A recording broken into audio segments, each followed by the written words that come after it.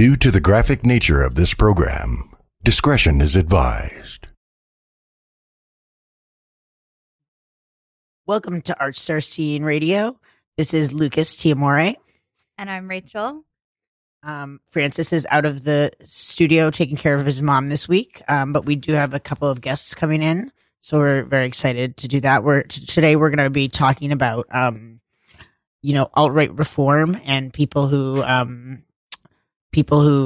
were previously in alt-right groups but left. Both of the guests had been in the Proud Boys, from its inception.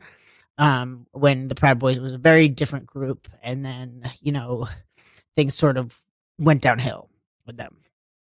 Yeah, we miss you, Francis. You are so loved, and we're thinking about you and your mama coming home. But I'm so excited for our show today. I'm so excited. So do you want to talk about our mushroom trip until they get here? Sure, we can talk about mushrooms until they get here, and then we're gonna swiftly change gears. It's not about all right, but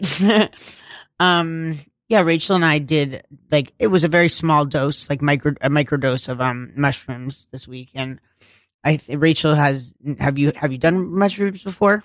So I did it one time before, and it was a scary experience. Yeah, but this time was not scary. I think it definitely, being in a safe space makes it really, it's a really important part of mushrooms.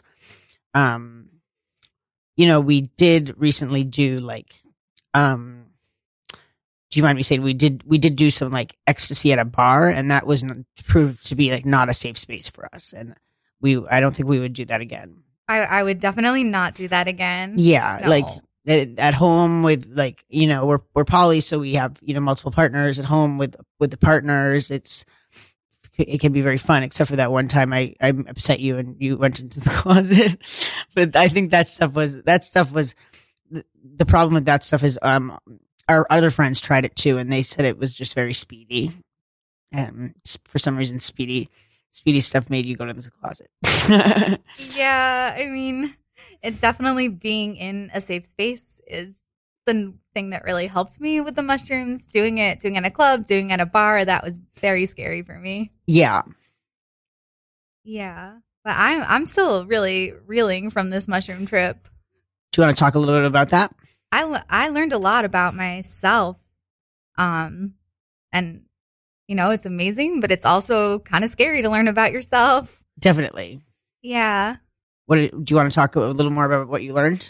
Yeah, I mean, Lucas and I both have dissociative identity disorder. We've talked about this before.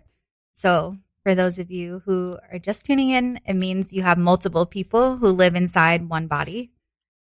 It's a very creative way to survive for folks who've experienced a lot of trauma early in life. So on mushrooms, I met new people who I did not know lived inside me. That was really wild. They were a little wild. Yeah. Hold on. You keep talking. And I was kind of just watching this person who's not me. It's an incredible experience, but also kind of terrifying to learn about yourself. But I feel stronger. I feel a lot stronger after that. I don't think it's so different than anyone who learns about different parts of their mind when it's expanded by a drug like that. It just for folks with DID, it feels like an entirely different individual. Yeah. With different memories, different ways of interacting in the world.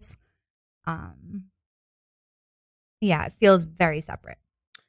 And you feel you were feeling also maybe the mushrooms sort of opened your third eye a little bit, and you're having more visions a little bit. Oh yeah, which is not necessarily a part of DID, but a lot of people with DID do also have sort of there's some overlap, I think, with DID. I'm also diagnosed with schizophrenia and DID, but I think there's a lot of overlap for even people who are not diagnosed with schizophrenia. Yeah, and folks with DID are often misdiagnosed for many years. I think I was misdiagnosed for about 12 years. Yeah. Before someone figured out what was going on. Yeah, a lot of times it's just, or our guests are arriving. That's my pause right now. I brought some friends along. Yay, all right. We're so excited. Hi. How are you? Hey. Hi. Dante. Sure. Thank you so much for doing this. Thank you so much. Yeah. All right. Okay, can you make sure all three mics are up? I hope you didn't play Shake It Off. We are not playing Shake It Off anymore. Well, actually, Francis does not want to retire Shake It Off, but I really want to retire Shake It Off. Okay. Because I think that I've had enough Shake It Off, and I'm gonna go crazy if I hear that song again. Francis plays Taylor Swift once a week, every week. Oh, yeah. And then we went to a Taylor Swift dance party to appease our friend, and now I can't do it anymore. Shaking. Okay. I can't do it anymore. Taylor Swift. I'm done. So with us in the studio is Dante Nero. Yeah. And David Austin. You had to use my full name again. Oh, sorry, David. No, you do realize that we're dealing with crazy alt-right groups, and if they've got my full name, if they got my government, they can, these people will hurt you if they can track you down. I'm sorry, David. I forgot if you watched the January 6th hearings, there's a reason that that guy who testified against the Stuart Rhodes, the Oath Keepers, his name's Jason Van Townhove. There's a reason that man is scared for his life while he is testifying.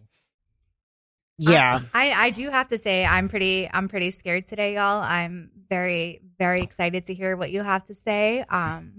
And personally, I'm also I will admit that there is fear with the excitement. It's an interesting. I was just having a conversation with somebody, and so I grew up in Crown Heights, Brooklyn. I was a pretty rough dude. I ran the streets and all. One thing I learned about all of the fear that people have that are not haven't experienced violence or pervade of violence is they're afraid of the violence. But the reality is 97% of the Oath Keepers and the Proud Boys are pussies. There's 3% of them, 2 to 3% of them that are actually might be violent, and most of them are probably sociopathic. There's a movement of when there's there's that mob mentality. What's interesting is I was just talking about the January 6th thing. If Capitol Police had say they had shot out of protection, had shot 4 or 5 people, I believe 90% of the insurgents would have ran the other way. Yeah. And what you notice too is the young lady that got shot from climbing in the window, nobody breached that area once somebody got shot in the neck. And so I don't mean that about Oath Keepers and Proud Boys and those people specifically, but in general, 97% of people are pussies, haven't been punched in the face, and don't want to smoke and ain't gonna do shit.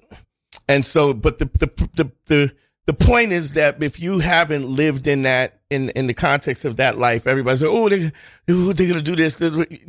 Nobody don't do shit. No, most of the time, nobody does shit.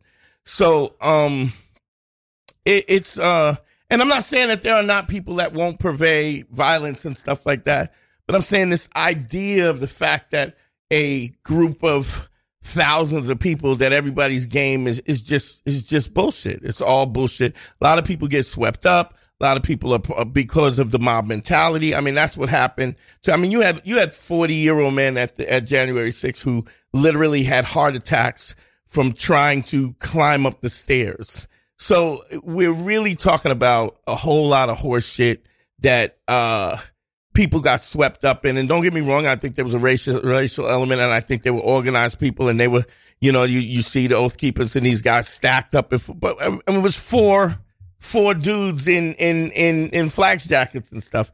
And really, if they had treated those people like they would have treated if black people were running up into the Capitol, then you would have had none of this. Yeah. As soon as they hit the Capitol building, if even if they had popped some shots in the air, even if they had gotten shot with rubber bullets, I don't even think the insurrection would have happened. My experience with 9 times out of 10, when violence is is on the docket, 97% of the people don't want no smoke. And that's just in general. Yeah. And after growing up in a place like Crown Heights, you see like black people get shot at all the time by the police. And it's not, and it's even in, people, even in rough neighborhood. I mean, I grew up in Crown Heights in the 80s. The perception is that this is a crime-ridden thing. Most people just went to work every day. Totally. They went to work every day. They raised their kids. They picked their kids up from school. And there was a small contingency of people who maybe sold drugs and purveyed violence. But most of the motherfuckers didn't want no smoke at all.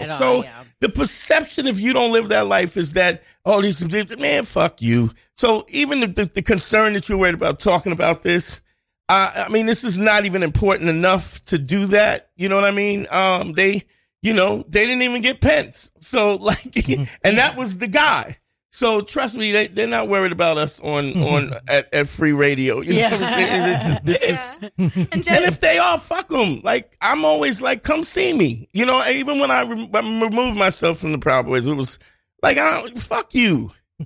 Like, you got to bring something to get something, and you may not take back what you get. And maybe I'm riling people up, but I'm still okay with that. You still got to bring it to get it. So, did they threaten you at all when you? No, in fact, a lot of them, as I removed myself from the Proud Boys, and I'll give you the whole background. If you want to check something, you can check out This American Life. This American Life was the thing where they interviewed me.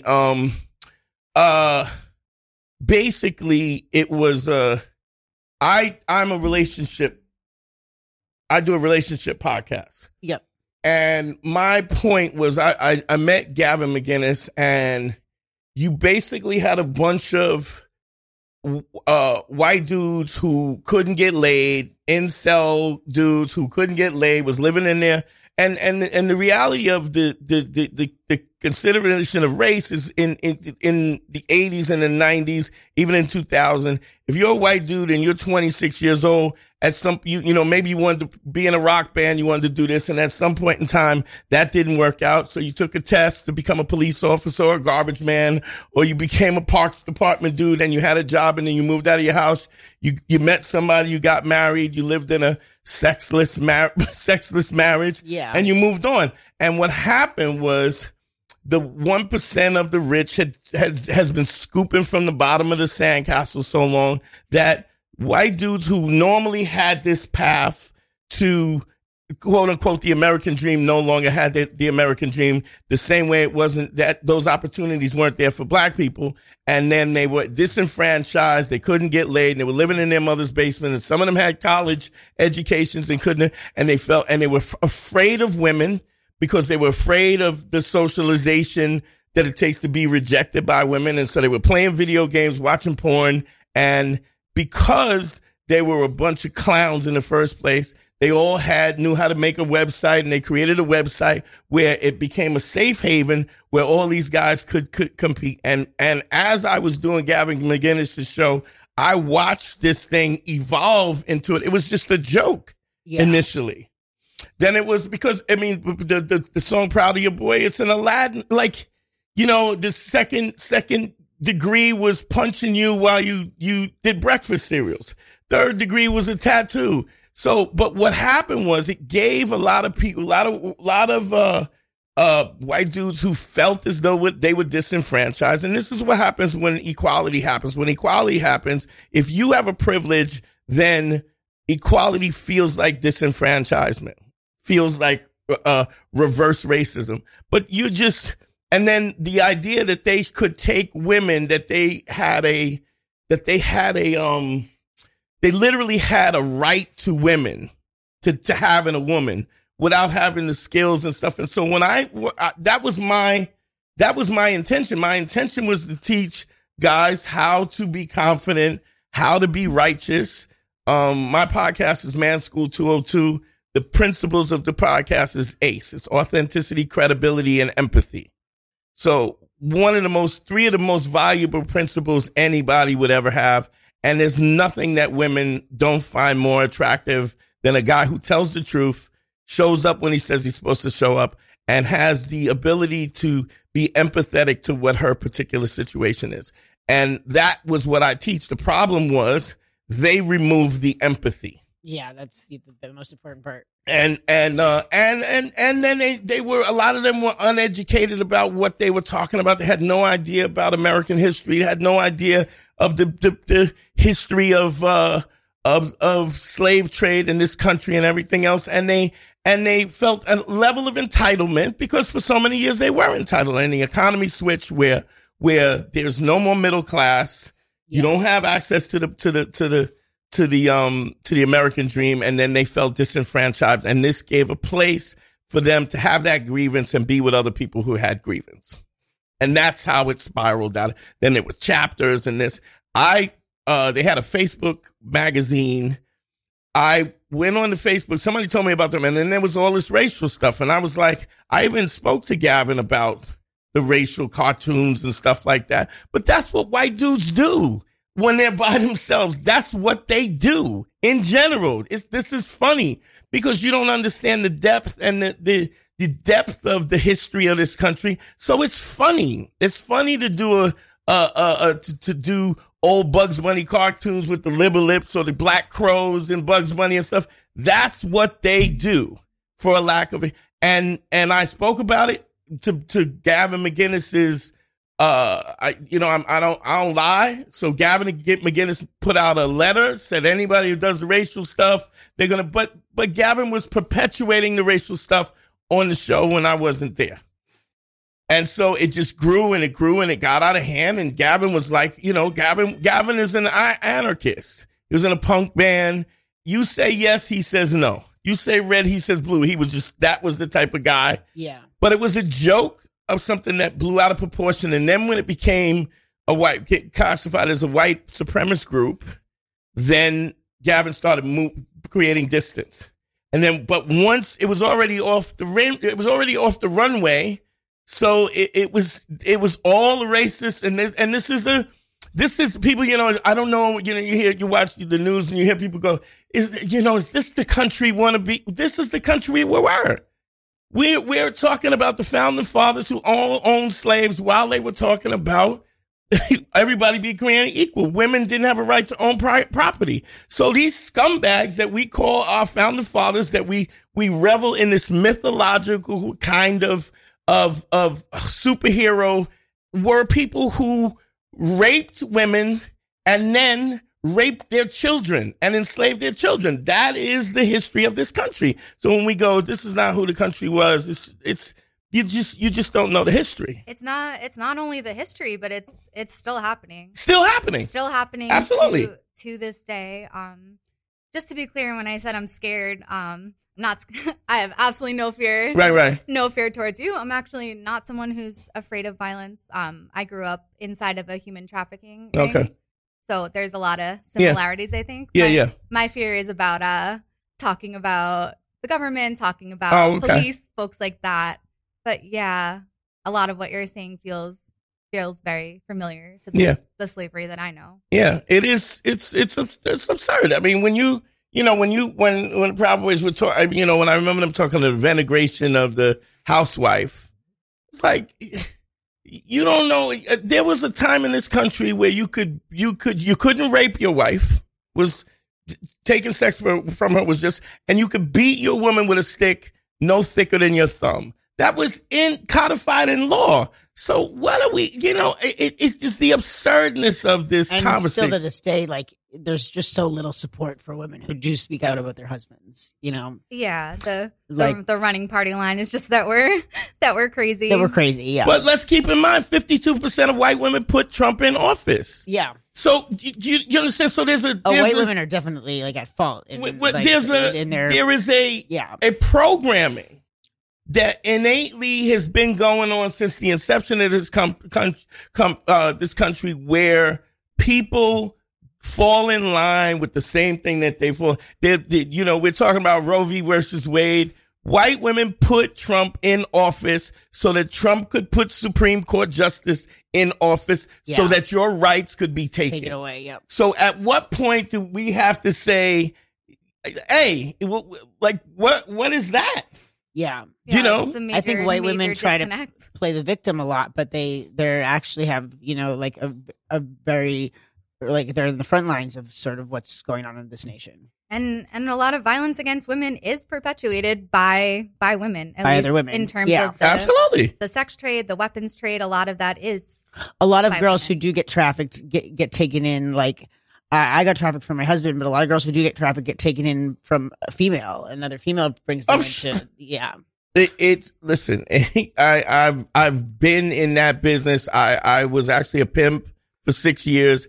It's not something I'm proud of, but it's not something I lie about. It was even pimps don't decide to be pimps. Yeah. Women codify your pimpness and they bring you into it, because as a man, you could never in a million years think that a woman would sell her body and give you the money for it until a woman says, I would do this for you. And you go, you would do what? Or you would sell your body and give me the money. You'd be like, in your mind, you're literally like, why would you? Really? Yeah. And then it's done. And then you're going, oh, okay, this is an opportunity that I didn't even know was.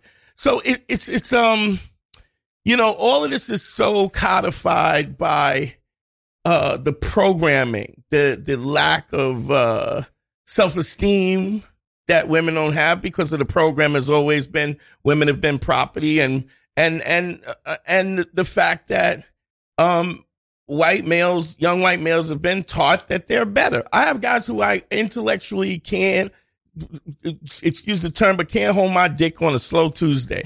Not historically, not intellectually, but they think that their whiteness instantly makes them better. Yeah. I've been on podcasts where I had dudes say to me, how do you know that? And I go, I read a book just like you. I mean, but I'm a comic. I'm on stage. I've come off and I've had white women say to me, wow, you're so articulate. What they're saying is, oh, I can't believe you would read a book and have a big black dick. Like, how do you do both? You know what I mean? So the absurdness of this and the fact that there's no honesty.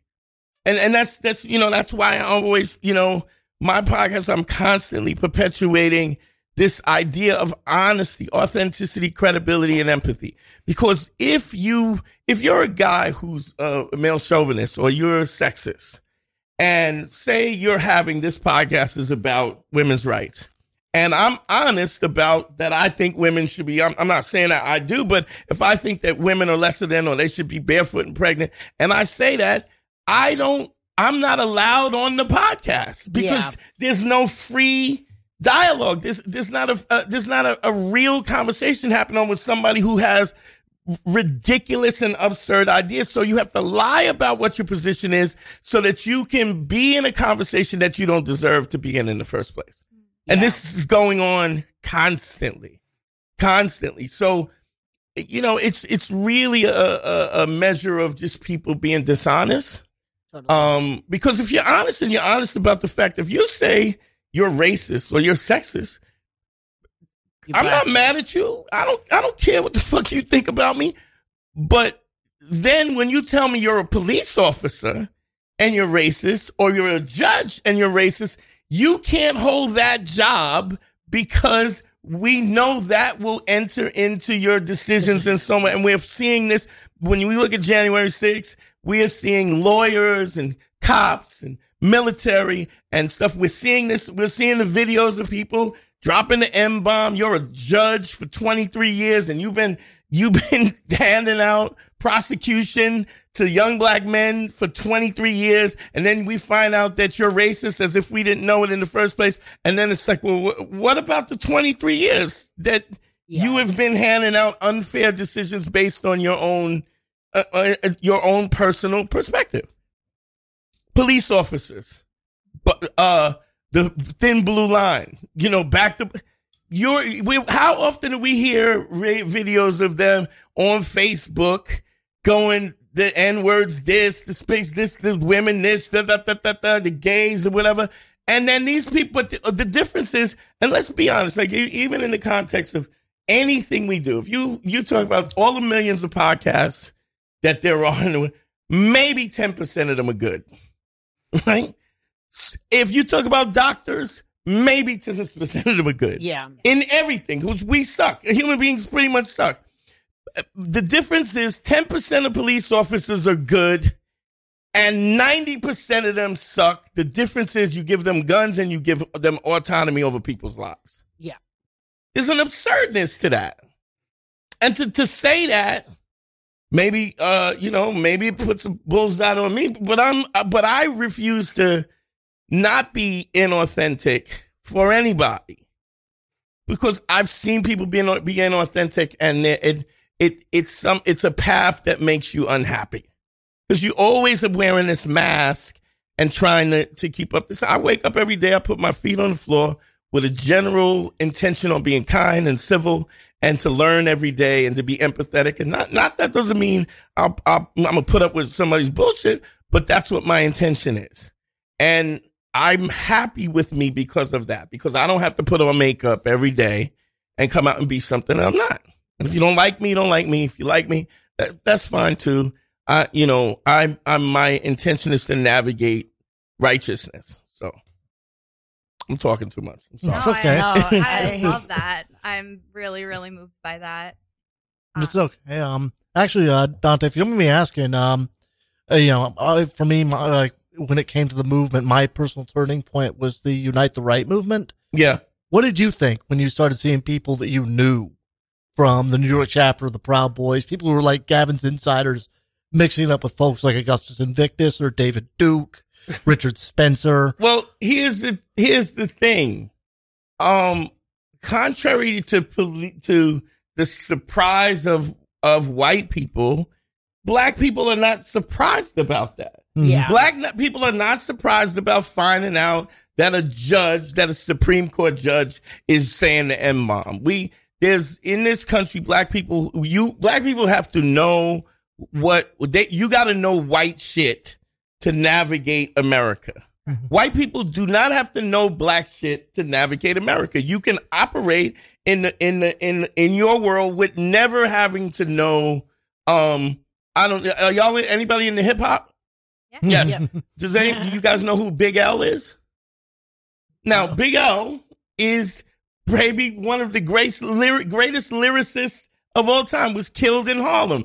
But you don't have to know that. You know that because it's obscure. But I know Freebird. Do you know what I mean? There's things that I just have to know to have a job. There's ways, there's code switching. I have to know that I have to recognize that I'm a big dude and that people find me intimidating. And so I got to smile, and I have to make you feel uncomfortable. I have to shrink myself, because if I don't do that, the programming of how you perceive me, and I'm aware of that. And every black person my sister worked corporate America, 26 years. For her to wear her natural hair, not perma hair, was revolutionary. Yeah. To be able to go into a corporate office with the hair that she was born with was revolutionary, because it could mean you could lose your job. And we're not talking about that it was dirty or messy, just her natural hair, where it didn't look like it was perm, looked like quote unquote white hair. And so this is something that black people deal with all the time. We operate. So when you say there's no difference in Gavin McInnes and Richard Spencer. He says it out loud. And if he doesn't say, even when there's no way, and I don't know you personally, but you can't tell me that you don't know white dudes who have said the N-bomb. I knew too many guys in Proud Boys Atlanta who said the N-bomb. In the middle of Southwest Atlanta, it's like, I'll give you one better. You have family members that say it. And I'm not asking you to agree or disagree, but I'm saying everybody's got the grandmother who's old school, because this has been the programming in this country. And so none of this is a surprise. Yeah. It's not a surprise. It wasn't a surprise that Donald Trump got elected and that he appealed to racist and sexist tropes. That's I don't even understand how that would be a thing. You know, the fact that he was fucking a porn star while he was married, while his wife, that surprises me. Why would that surprise anybody? You know, but it's like, if you don't experience, I'll give you one better. You remember the Karen that with the guy who was the bird watcher, and then you watch her go, he's frightening me. Yeah. So, but that woman is the type of woman who would have gone to Black Lives Matter protests. Yeah. She would have considered herself an ally but she understood that her white tears was a weapon, and she could weaponize that against somebody who didn't even do anything to her, just said, yo, put your dog on the fucking leash. And it's, how dare you as a black man tell me what to do? Now I'm gonna invite a gun into this. I'm gonna call the police, because that's what you do. When you call the police on a black man, you're inviting a gun who traditionally we already know black people have a higher level of where they're pushed and hit and thrown to the ground, taken out of their car, and shot on every level. Yeah. So that is what you're doing when you say, I'm going to call the police. Yeah.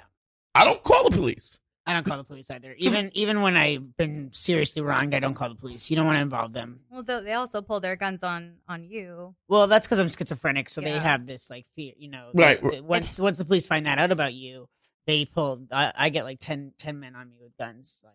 And they're twice your size. Yeah, and I'm like unarmed. You know what I mean? Like the absurdness of this, and it's just like, at some point in time, you know, we need to have a free conversation, like a real. You can't, like, I don't even have these conversations because the conversation is it's absurd. If you want to talk, but well, what about black on black? Eat a dick. It's like. We already, and now black people knew this all along, but now we have studies that say this is not true, and these tropes are still being espoused. It's ridiculous. I worked for the phone company for 20, I'm going on my 28th year, still trying to retire. I have some of the dumbest dudes that I ever met making $100,000 and better. And every one of them think they're better than you. Yeah. Because he's a white dude. And I'm like, I've been on TV, done movies, I've done theater. Doesn't matter. It's just my male whiteness makes me better than you. And you too, as women, because it's my male whiteness. So, you know, nobody's surprised about black folk. At least black folks are not surprised about. This is what we're talking about. This has been codified from the beginning. In 1962, they did a poll around the time of Nixon. It was like, and 72% of white people said there's no racial problem in 1962. You know, the absurdness of that. So, you know, I don't think nobody was surprised. I mean, you guys are surprised because you're not experiencing. It's not a part of your everyday living. I just did a headline at a club out in Dewey Beach. I had to work the next morning. I literally, in my mind, was like, you know, I really don't want to stay. They gave me a hotel room because I stayed in the next one, but I didn't want to leave after the show because I didn't want to drive from Delaware back in the middle of the night, the witching hour, where the belief is that I'm drug trafficking. Yeah. So now I get pulled over and somebody strips my car and they bring so now I got to wait till 4:00 in the morning till the sun comes up so I can travel with the people at work from Delaware to come in. But that's a thought. That's always a thought that's in the back of my mind.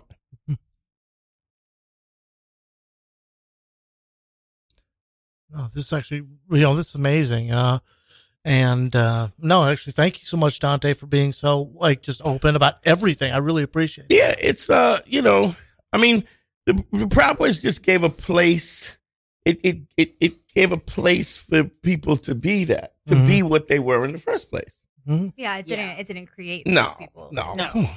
No. Well, I mean, if you don't mind me volunteering, it's like I didn't join the Proud Boys to try to become who I always thought I wanted to be. It was like I always knew who I was, and I always knew that I was a conservative Republican, but not in the sense of, your Newt Gingriches or, more say Dwight Eisenhower.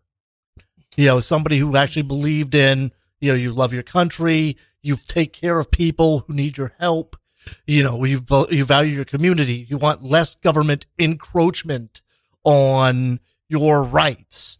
Well, now here's the thing, even about the so-called conservative movement.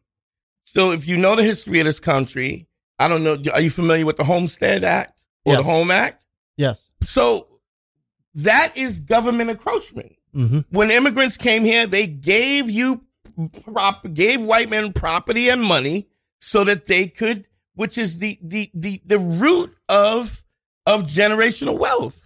So what's interesting is even when you talk about the Social Security, everybody's trying to end Social Security. Black people didn't have access to Social Security until after the Civil Rights Movement with Martin Luther King, and the only reason why they became part of the Social Security was because 11 major cities were on fire from the police brutality. And Kennedy met with Martin Luther King and said, how can we get people back to work? The cities are on fire. Because here's what people don't, the machine of getting up, going to work. I mean, I use an analogy. It's like, if you think about every Monday morning, how many bacon, egg, and sandwiches do they sell every morning? Now, if people don't go to work, they don't sell bacon and egg sandwiches. Like pork bellies is traded on the market. Yeah. Orange juice is traded on the market. So if people don't get up and they're not on the rat wheel going to work every day, then the millionaires and billionaires, they don't make money. Yeah.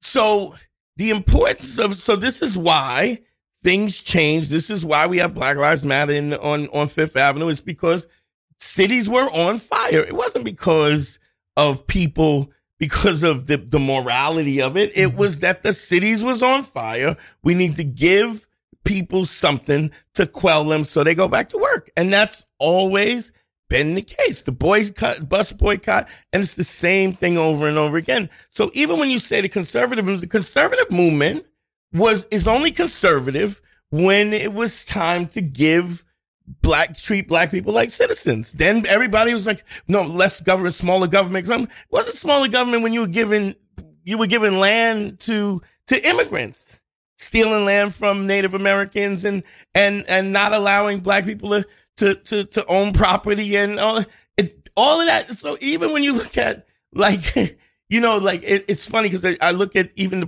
you look at the present climate. Like, so Liz Cheney is pushing the January 6th thing, and she's this, and everybody's, well, Liz Cheney is setting up for a presidential run. What she's doing is she's hoping that if the Trump era, the MAGA era falls apart, she is the next person in line to run for president. The Republican Party will, if it ever goes back to normal, she has gambled a long hustle that she will. But Liz Cheney voted with Donald Trump on everything he did. Yeah. She's a warmonger, but now she's literally she's a hero now because she told the truth. I watched, what's the guy on Morning Joe? Chuck Scott was a dude who advocated Nixon's principles. The brown shirts, the hippies, we're talking about police brutality. So all of these Republicans who call themselves conservatives, they have always been down with this racist bullshit. It just wasn't overt. And so to think it was what you perceive it as, and I'm not saying you perceived it like, but this is the way you sell it when it's already steeped in racism, it's steeped in sexism, homophobia, Islamophobia. It always has been. And I'm socially, no, that's not what it is. It's maintaining people in power who are already in power. So, you can't, you watch all these Republicans now that now have left the party because it's too bad now. It wasn't bad when Nixon. It wasn't bad when Dwight Eisenhower said, when I hire a nigger, I want people to know that he's a nigger. Lincoln said, I never see black people in an equal position of white males in this. I will end slavery if it means keeping the Union together. I will continue slavery if it is. So there's no morality in this, in the conservative. Never has, never will be. It's a predominantly white racist party, and everybody, and even if you're not actively espousing these point of views, you are complicit in even the GI Bill. We're talking about World War I, World War II, Korean War. We have guys, black dudes signed up to get schooling and to get a mortgage. Yeah. 85% of them never got mortgages, never got school. Yeah. So it's just this idea of this, I'm less government. Yeah, less government now. You know, even the brother, when you look at the old black and white films of people on soup lines after the fall of Wall Street, it was, brother, can you spare a dime? And these are all hard guys who are looking for work and they're having a rough time. Then when the same thing happened, the unemployment of black people have always been double that of any white unemployment ever. And then all of a sudden it was welfare queens with Ronald Reagan. Ronald Reagan, biggest drug dealer in the history. Fuck Nicky Barnes. Fuck Frank American Gangster. That dude brought more drugs in through Blondon and the Sandinistas than any other person in the history of this country. But you lock up the corner dude. Yeah, totally. It's just the blatant absurdness dime bags, you know? of just not even understand the historical reference of what's going on. I mean, prisons at this point are just slavery continued. I mean, absolutely. But we talk about, we're talking about before, during the time of Jim Crow, you're talking about convict leasing. And convict leasing is convict leasing is worth what. So if people don't know what convict leasing is where people would go to jail for vagrancy laws. They created laws to lock up black folks, and then they took those people and you could lend them out for work. Yeah. At plantations. The difference was that at least if you were which is worse than slavery, because if you rent a car from Orbit, well, the same way you run up curves because you don't own it. Yeah, that's a good point. Yeah, no, I mean it's a terrible point. I mean it is a horrific point. It's the truth. You treat a rent-a-car like crap. Yeah. Whereas if you own the slave, you treat the slave better because you want to get more work out of it. Value, yeah. So convict leasing was worse than slavery. I think so too. Yeah. It's when you codify this stuff about this layers of this, and I'm 55 years old. My dad was born in 1920. My dad grew up in Jim Crow, during Jim Crow, 16 brothers and sisters. So it's like what you're literally talking about something just, and you get people, well, slavery was a long time ago. I mean, we're just celebrating Juneteenth. Which is first time like this year, really. Black people were free. No, we said we could free them, but we don't have to tell them. Yeah. Like the absurdness of this. And then, and no offense to you, but when you go, well, I'm a conservative, fuck. It's okay. Study the history of the conservative movement. The conservative movement were slave owners, but so were the Democrats. The difference. That's the problem. That's the problem. That's where we get stuck. That's where I get stuck all the time. Where I'm like, like the Democrats are just so guilty too. Yeah, actually, I have to ask you, Dante. We're discussing history. Do you remember when JFK referred to Africa as a boogie republic? Yes. There we go. Yeah. Or who authorized wiretap on Martin Luther King? Well, what you call CIA? But who signed off on that? Well, Robert F. Kennedy. So I mean, so when you have Trump and Trump says, I don't trust the FBI, black people are going, neither do we. You murdered the Black Panthers. You infiltrated and murdered the Black Panthers, the CIA, FBI, Martin Luther King. Like, so You know what I'm saying? At Yeah. what point do we go, so you live in this and you still have to, you still have to find the cracks to find success. And don't get me wrong, I'm doing great. I'm doing great. I'm an actor. I'm a podcaster. I'm a comic. I have a great job. But that is despite what is going on, not because of it's despite that. Mm-hmm. Yeah. It's slipping between the cracks. The first Black millionaire, Madam C.J. Walker, she was actually the second because she stole it from somebody, but she sold black hair care products. The reason why she was able to become a millionaire is because white people didn't know that black people need black hair care products. Yeah, totally. So it was a crack in the ground that nobody knew of where they were able to make money off of it. So, it's shit. Mm-hmm. It's really shit. And then you have people working against their own interests. When you have 52% of women vote for Trump and then we're upset because of Roe v. versus Wade. It doesn't make any sense. Yeah. It's like, what did you think? What's going to happen? Yeah.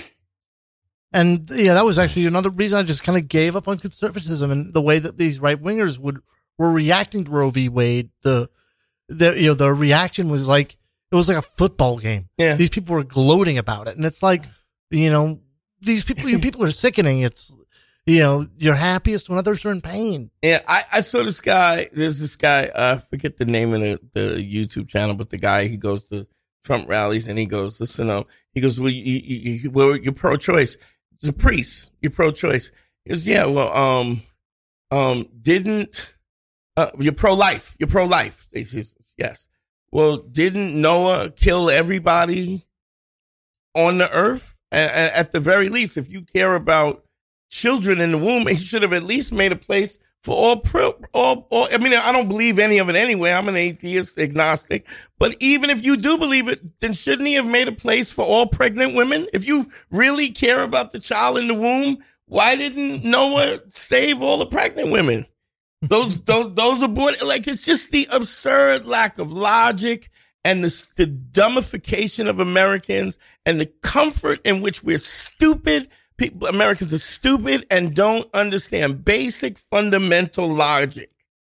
But Joe Biden's not president. He's a they go, he's a clone. He's a replica. Donald Trump is really the president. Well, then, so Donald Trump's responsible for gas prices then. Oh, no. Like, Yeah, totally. just the absurdness of this, the contradiction and the stupidity. And the fact that you go, you have people espousing this where it's literally a Google away, but it's intentional stupidity because I'm comfortable with where I am, how things are, and I want to maintain my power by any means necessary. And I don't care how I have to contort my truth and my understanding on any level. So it's a complete lack of imagination to me, like complete lack. But that you get a high from power, you get a high from violence, but people get mixed up and think that's happiness, and then it's not happiness. It's a high. It is a high. Yeah, endorphins and serotonin, and that's not happiness. Yeah.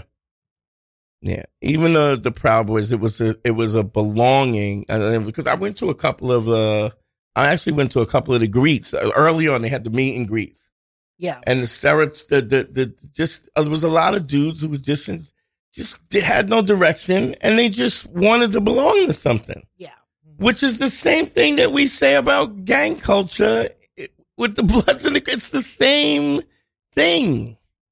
I think that's part of the way that I helped convince David to leave was like I helped him realize that there were more things to belong to than just the Sure. Like I was like, you can come to New York. I think I'm a big part of the reason you moved to New York and like. Yeah, we'll discuss that at the end, okay? we got to read some copy. We got to read some copy really quick.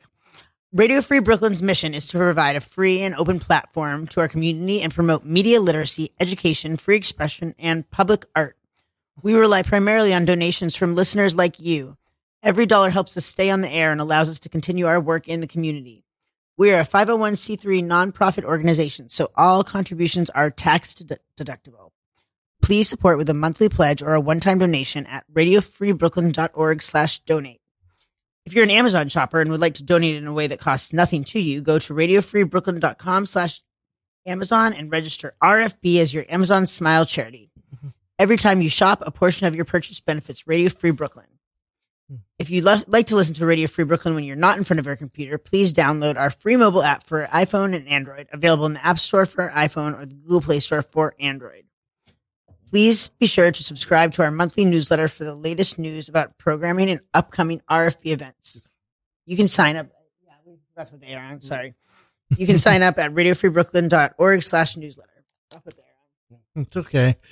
Well, it's just, actually, I want to say, as just a frequent listener to this show, this is honestly the best episode that has been on ever. Thank you, Dante, for coming around and just it's kind of like when you spanked Gavin McInnes with that whole welfare queen thing. Yeah. I loved watching that, not because I learned to dislike Gavin because is that it's around. Yeah. It's around. Wow. Because my opinion on Gavin is that he's a snake oil salesman who, gets to sit in his pool in Larchmont. Yeah. While people who believed in him are sitting in jail waiting to be sentenced. And some of them, like the guys who got in the fight at the Republican Club, they're in prison for extended sentences. Are they really? How long are they in for? They got like 10 years for brawling. Really? Yeah. Because it was like a gang fight. There may be a possible RICO suit. That's it's interesting because I honestly, and Gavin, I actually thought it was a joke. Yeah. Like he really thought it was a joke. Yeah. And don't get me wrong, he thought it was a joke, and then when it got out of hand, he saw dollar signs. He saw a way to earn money from it, and but I don't think he really, when in the inception of it, and that's just, and I have no qualms about shitting on Gavin if it's appropriate, but he absolutely thought it was a joke, and it was just people were taking it. One of the things that I learned about that is that when you talk to people who are impressionable and people are looking, you have to not only speak in terms of what your truth is, but you have to speak in terms of how people can take what you say and twist it for their own benefit. So you have to make it in a way that there is no, and one of the things that I take blame for is, even though I talked about empathy, I should have been saying that so much more often that they couldn't push it aside. Yeah. That it should have been, it should have been coming out of my mouth so much that it would have been obvious that somebody's not following all three of the principles that I was espousing at that time. And I didn't do that. So when I did, which is interesting, when I did the This American Life interview, the woman came to, she interviewed me first time for 7 hours, second time for 4 hours, right? Because she had an actual agenda about how she perceived me. And I think what she thought was that I was kind of this self-hating black dude. And I could see by the questions she was asking where she was trying to create that narrative, but I just wouldn't, I wouldn't let her box me in like that. And then it was like, I had all these young dudes who were listening to my podcast and listening to me, and they were calling me the Pope of the Proud Boys. I heard that. I donated to your campaign. Right. And they were like, she was trying to say, well, I was ego tripping. And I was like, I've always had dudes listening to me. I've never been a guy who just was where people didn't listen to what I had to say because when you speak truth, your words have gravity. And when you speak truth and there's action behind your words have even more gravity. It's when there is a light between the truth and your credibility is when you lose, your words don't mean anything. Mm-hmm. And so she was trying to say, well, didn't you kind of like that all these guys? I was like, I don't, Like, I don't care that a bunch of, I'm telling the truth. If you feel as though you should, if you like what I'm saying, it's fine. And if you don't like what I'm saying and you want to debate me, and show me where I'm wrong, because once you show me I'm wrong, I'm better for that. But anything that comes out of my mouth, I've thought about it 12 different ways. The Sunday before I come, because you understand, one thing I learned about this, the Proud Boy thing, was that I need to be very intentful about what comes out of my mouth. Mm-hmm. You know. By the way, we kind of broke the whole no wanks thing. That's not, well, just to now we're going to explain the origins of permission. So if you want to build up on this, the no wanks thing? Yeah, the no wanks thing, just to explain, I mean, so I came on, now I'm much older than the guys who were, who came. So what I found was that I came on the show and I said to Gavin, I said, I am no longer watching porn and I'm no longer masturbating to porn. And my point was because it desensitizes you and it creates a hyper expectation about how you perceive women. And if sex itself is an intimate thing, it's like when you watch porn, there's a behind the ball camera. Mm-hmm. You know what I mean? There's a under the glass, like in real intimacy between two people, those elements are not there. And so you have so many guys, and this is you can Google this. There's so many young guys who have erectile dysfunction because they're masturbating and they're watching porn, and then when they get with a real woman, they somebody who there's this kind of social and intimate connection. Yeah, they don't have the ball behind the ball camera. The stimulus. I mean, if you just think about the cut takes in porn, it's just. You hear, you there, there's this dick in the pussy, is this, that. You know what I'm saying? Absolutely. So it's unrealistic. And my point was, I'm not going to do this anymore because I find that it desensitizes me to real physical and personal and intimate content. And he was like, well, he goes, really? He goes, yeah, I would try. He said, let's go for a month. He says, let's go for a month. I go, let's go for a year. He goes, let's go for a month. And that's how the whole no wanks thing ended up. Oh man, I hate bleeding because, this is your show, but we do have like 2 minutes left. We have 2 minutes left. But I just want to say thank you for spaking me. I've been honored to shake your hand, sir. I appreciate you. Yeah, man. Thank you so much. This has been such an honor to have you on the show. Thank you. You It really added has. so much insightful. And I also want to give a shout out to my friend and someone said counselor in this, Daryl Lamont Jenkins. I'm really sorry you weren't able to make it. Hopefully you can come on a future episode. Your efforts and your mission to track and monitor and remove the more shadowy figures of the movement out of, put them to the light, is something that should be commended. Thank you. And just one last thing, if we can close the show on this. I know I have 1 minute. Yeah. I want to thank you personally for being such a positive influence and pulling me out of the movement when the time was right. And there was that element of, shall I say, there was that ambivalence after the Unite the Right thing, and you confronted me, and we had our first real heart to heart about that. I mean, there was plenty of salacious talk, but then that it was like, look, I care about you. I don't want to see you become bad. Leaving. I'm really proud of you for leaving.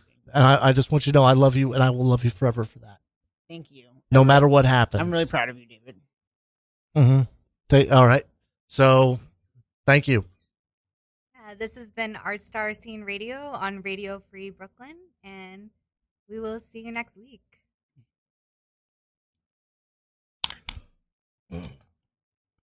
Thank you.